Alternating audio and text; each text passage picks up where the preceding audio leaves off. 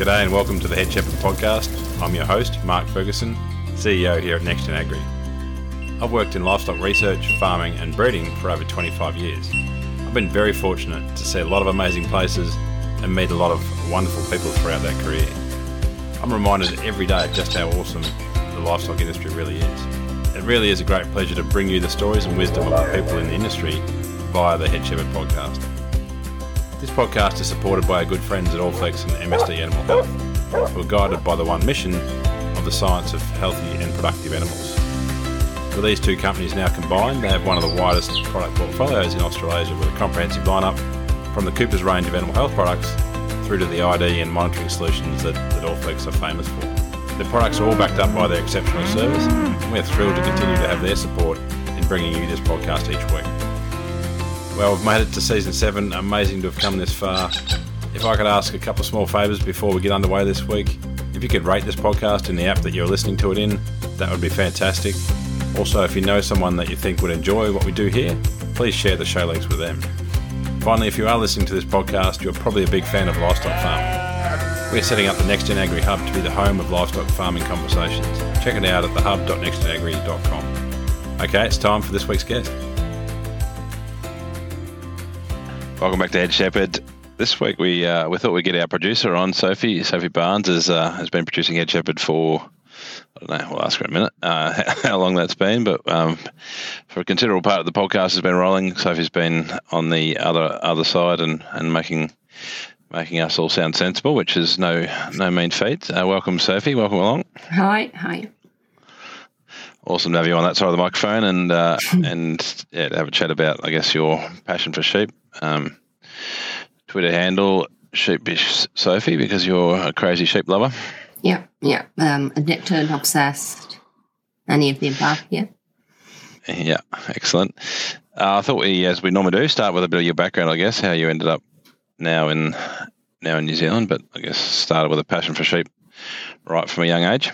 Yeah, so I didn't grow up in farming. I was just a city dweller, didn't know much, never visited a farm. And then when I was 17, I did a sort of veterinary nursing course, and I realised very quickly I didn't like small animals. And we had to do a work experience module, and instead of doing it at the vet, so I decided to do it at a farm, and basically just fell in love with it. We went there, it was lambing time. Obviously in the UK, they lamb indoors. And I just remember lambing this first sheep and just going, this is it. This is me for the rest of my life. And I found farming really interesting.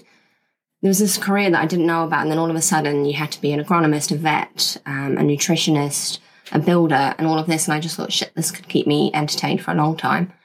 We're like 15 years later. So yeah, it's done the job. From then on in, everything was about sheep.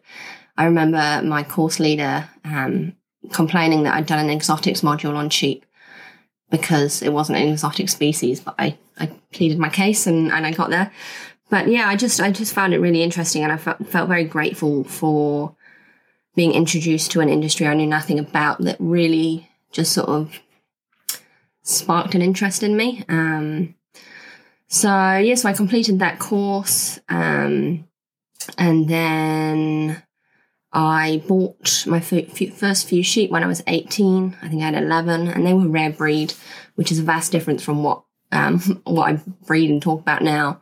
But I think that got me into the genetics because we were breeding to maintain something in a certain specific way. And then I discovered EBVs, and I was just like, holy crap. Like, it just got so much more exciting because there was science behind it rather than just looking at an animal and hoping it turned out the way you wanted it to. All of a sudden I could look at these animals and sort of shop for some genetics. And that really, I suppose, skyrocketed me towards farmers that were using the genetics. And so I was a contract shepherd, and I travelled around, and literally every farmer I went and worked for, they told me to go to New Zealand. By this time I had about 300 sheep, and I was ready to settle down. I wanted to improve some pasture. I wanted to really just do some good stuff. And I was going to apply for a council tenancy, but they were 15 years. And I just had this sort of realisation of, I'm going to be in this one spot for 15 years now. And I had this sort of New Zealand in the back of my head, and so just one day I decided to sell everything and head over because it was the only time I was going to manage to do it. And here I am 7 years later. So, yeah, I didn't end up going back home. But, yeah, and like I always say, I'm eternally grateful for sheep farming because it pushed me to where I am now. And the opportunities are just, amazing. And I think it's funny, if I think back sort of 15 years, and if I told 15-year-old me, oh, you're in New Zealand working on a sheep farm, she'd have absolutely just cracked up laughing. So, yeah, but it's a funny turn of events, but it's good. Cool. So then, once you were in New Zealand, you worked on, I think, dairy sheep places or not? Was it? Yeah, so my first job was actually, ironically, lambing sheep inside for Matt and Lily Wyeth. They did their triplets inside for part of a beef and lamb New Zealand trial. So I went there and worked there for about 3 months, headed to another station for summer and ended up just spraying gorse for days on end. So I decided I'd had enough of that and I'd always intended on going down to Mount Linton just for the scale of it. So I headed down to Mount Linton, worked there for a month or two, broke my foot, and then headed to the Pattersons at Waikaka Genetics, worked there for a good long time, and then got a phone call from the sheep dairy in Taupo, Spring Sheep, asking me if I would be their lamb rearer management. So I worked there for 2.5 years, raising 3,000 to 5,000 orphan lambs a year. And then moved out here, where we are now, to my partner's family farm about 3 years ago. Cool. So where'd you come across Dorian and all that? Facebook. So I was living in Taupo at the time, and I'd been on the cover of a magazine when I first arrived here in New Zealand, and he'd spied me on that. That was 5 years prior to now, and he finally got his chance, and here we are, sort of 4 years later. Yeah. Excellent. Sounds like the same way you got a job with me. yeah, pretty much. Yeah, ask and you hopefully will receive. That's right. Yeah, cool. Yeah, the obviously every week you're listening to various versions of me talking to somebody. I guess what about that is, why do you do it, I suppose, or what excites you about that? When you listen to a podcast 3 or 4 times, the knowledge really sinks in. So it's been an incredible learning experience. It really doesn't feel like work, and I feel very lucky to have it as a job. Every week I get to listen to an expert, speak to an expert, and I edit it up, which I find really easy and satisfying. It's just a really methodical process. So it's like sitting in a seminar, but getting paid to do it. So I really like it. And also just searching out for new guests and thinking what our listeners would want and speaking to them, getting feedback. And getting the feedback from people. It's really nice to hear people go, oh, that was a really good podcast, or, oh, I learned something from that. That's such a nice feeling, I guess. So there'll be a few people out there who are into lambing season in Australia, or well into it here, and which is where I am today, and obviously New Zealand about to kick into it. What are your hot tips for rearing lambs? There's so much. I've got a half-written book about it that I should finish. My one hot tip is don't feed a pet lamb water until it's 4 days old. You don't see a newborn lamb drinking water from a trough, and if a lamb learns to drink water, it won't drink enough milk. So that's a top tip that lots of people don't even realise.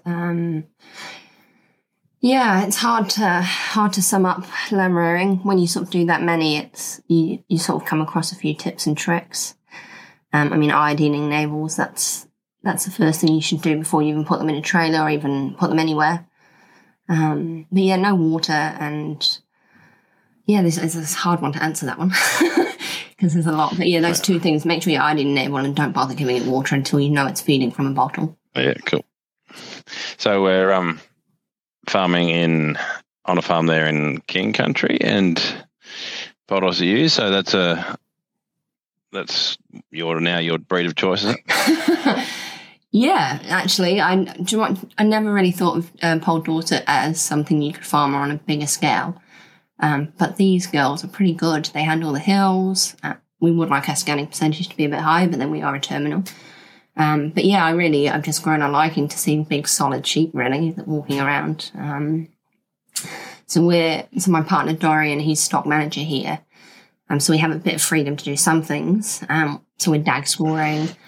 This round of lambs will have fecal egg counts in summer done on them, and what else are we scoring? We do foot scoring. We're really trying to improve the structure, especially the back pasterns. They tend to fall down a lot with the big, heavy rear ends on the rams.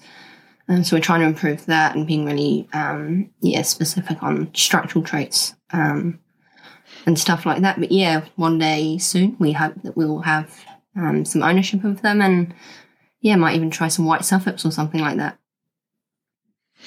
Cool. I guess one of the challenges is always sourcing genetics. Is facial eczema, obviously it'd be hard to find stuff with facial eczema tolerance, or So father-in-law's bought rams from the same place for the last sort of 10 years, and they're very facial eczema tolerant.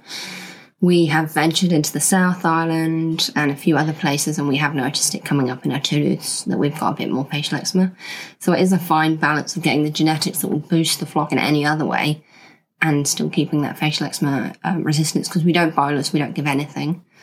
So we have got a level of tolerance in the flock. But yeah, every time we add genetics from Australia or here, there and everywhere, we're straight back to sort of zero again. Yes, yeah, significant challenge. I guess we're hearing the reports that it's going to keep marching south. So no one's going to be immune to facial eczema, unfortunately. And it's going to be. Yeah, it's not a thing in the UK. So when I came over here, I was just quite shocked by it that they have to deal with that as well. Relatively famous. Well, not famously, but I said one podcast. I said, we're lucky we didn't have it in Australia, but then I got some feedback that we did. Yeah. There's places in Australia where it is. So, and I think certainly there's been reports in the South Island now. So, how would the merinos go with facial eczema? I was going to say anecdotal. There has been. We did a little bit of testing, and they aren't horrible. They're not. We've only done testing at, I think, 0.2 or whatever, so not very high level. But I think the work that was done, there was sort of one paper, and I think it suggested that their grazing habit meant that they sort of, because it's in the crown of the plant, like it's more in the crown of the plant. So if you don't chew down into that, then you're kind of a little bit protected. So, well, not protected, you just don't get as much of the spores, obviously, but much of the fungus, but so I think potentially they're okay. And I think, one of your not too far away clients of ours, Anna and Munter, have had a few finals around, and they seem to be going okay. I don't think they're amazing, but they're not horrendous, which is good. I guess it's be the same as everything. There'll be some variation that we've captured that's in there that we can find if and when we need to. Hopefully the high country where the merinos hide will be the last to get it, but I guess there's a lot of our final composites that are pushing into traditional Romney areas now that'll be much more, will have to be more tolerant. Yeah, and the likes of pivots and stuff. Yeah, I guess that has a likely impact. I need to polish up my knowledge on facial eczema. Yeah, I think we're going to do some liver blood testing this year too, just to see where we're at, because we have no clue.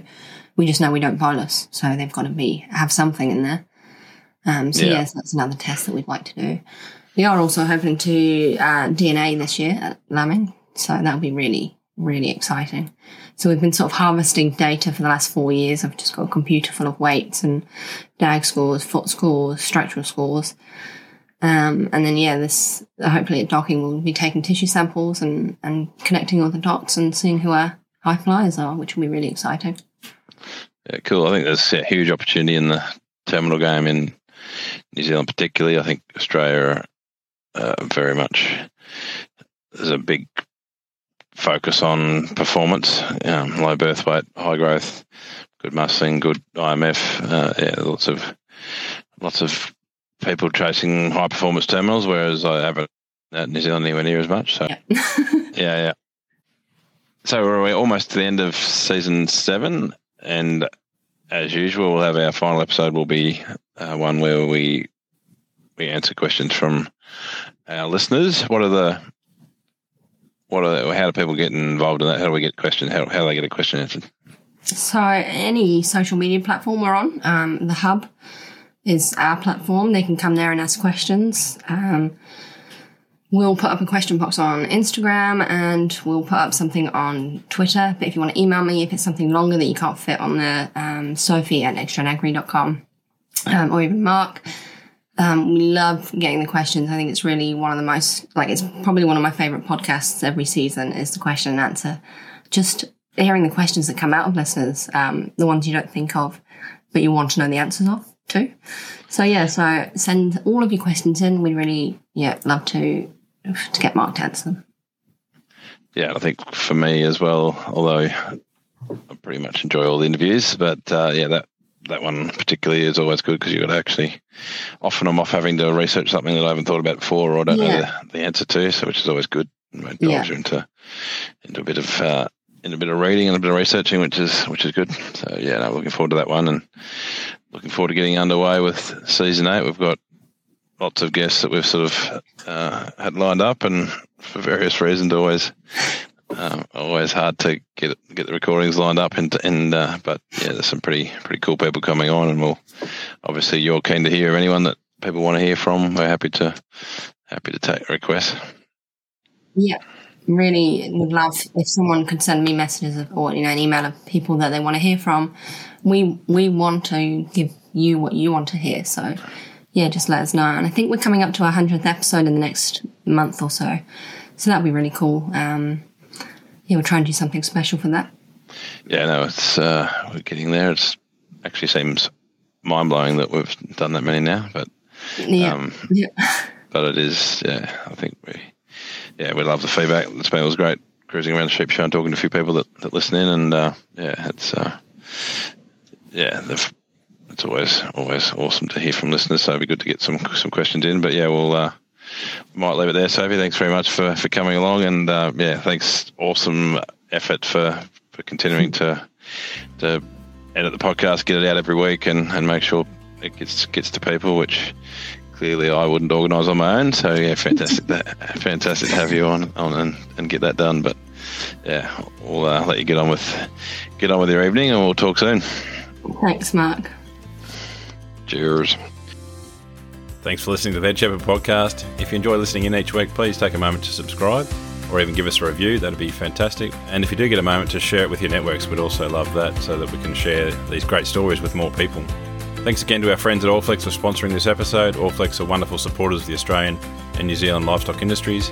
Combined now with MSD Animal Health, they offer one of New Zealand and Australia's largest livestock product portfolios, focused on animal health and management, all backed up by that exceptional service. We really do enjoy our long-term association with Allflex and thank them very much for again supporting us with bringing this podcast to you.